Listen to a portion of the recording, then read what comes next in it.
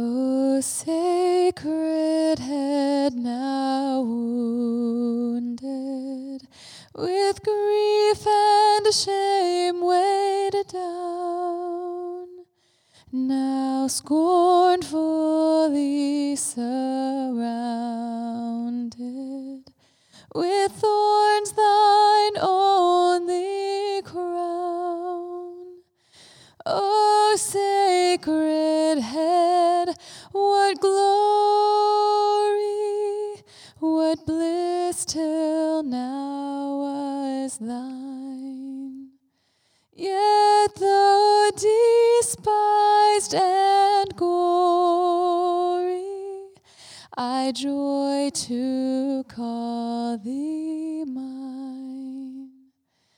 What thou, my Lord, hast suffered was all for sinners' gain. Mine was the transgression, but thine thy deadly pain. Lo, here I fall, my Savior, 'tis I deserve thy place. Look on me with thy favor, vouchsafe to me thy grace. What language shall I borrow to thank thee, dearest friend, for this thy dying sorrow, thy pity without end? Oh, make me thine forever, and should I fainting be, Lord, let me never, never outlive my love to thee. This morning, I'd like to turn your attention to Mark chapter 5, verse 1 through 20. So take a moment and read these verses. And as you do, notice the location. Where is this man? Why is he there? And then notice the repetition of the word begged. Who begs whom? For what? When? Why? Now, this story is somewhat unusual for Mark.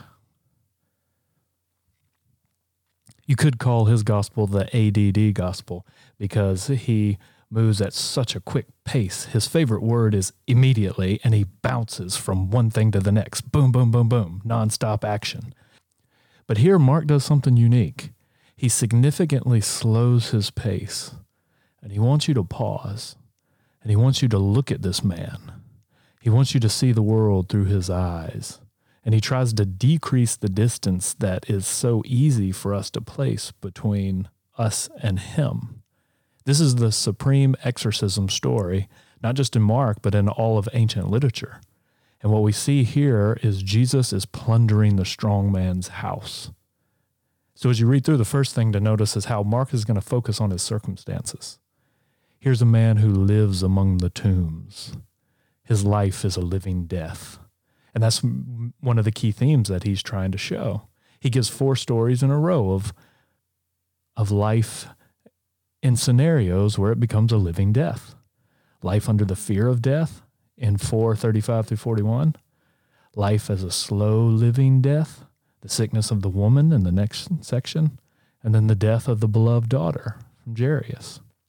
But what we see in this story is that Jesus has just calmed an external storm, and now he's about to calm an inner storm. And you know, there's at least 2 types of storms we can go through. We can go through storms that are caused by circumstances and those things outside of us, but then we can also experience inner storms. Now, as you read this story, you'll want to notice that from a Jewish perspective, this story would have been utterly revolting. It's filled with things that are unclean. Unclean tombs, pigs, Gentiles, and this man. He's living in an unclean place, surrounded by unclean people, in an unclean occupation, in an unclean territory. But Mark wants to draw you in, for you to sympathize with him. In one sense, this is one of the saddest stories in all of the Gospels, because here you have on full display how Satan wants to kill, steal, and destroy. And he's done that to this man. He's demon-possessed or demonized, helpless and harassed. He's a living example of what all of our life would be in some way if we were left to ourselves. He's not this strange other who lives as the wild man out in the tombs. The difference between what Satan wants to do to us and what he has done to him is a difference of degree, not in kind. So if he can't make you a terror in your town, he can try and make you a terror in your own home. If he can't isolate you so that you live among the tombs, he can isolate you so you live only in the company of your screens that you carry in your pocket. If he can't make you break chains, he will at least try and make you break your relationships. See, in one sense, in this man, we're supposed to see a mirror of what Satan wants all of us to be. And his primary strategy is to make you die before you die, to kill your hope, to kill your joy, to kill your peace. And so in all these stories, they're about attempts at bringing death, to die by fear, to die into bondage of sin, to die by illness, and to die by grief. So what is Satan trying to destroy in your life today? What is he trying to kill? Is he trying to kill your peace? Is he trying to kill your hope? Is he trying to kill your joy? No matter what it is, let this story encourage you. Look at the powerful word of the strong man, Jesus of Nazareth, the Holy One of God. And no matter what, don't die before you die. Praise God from whom all blessings flow. Praise him, all creatures here below. Praise him above, ye heavenly hosts.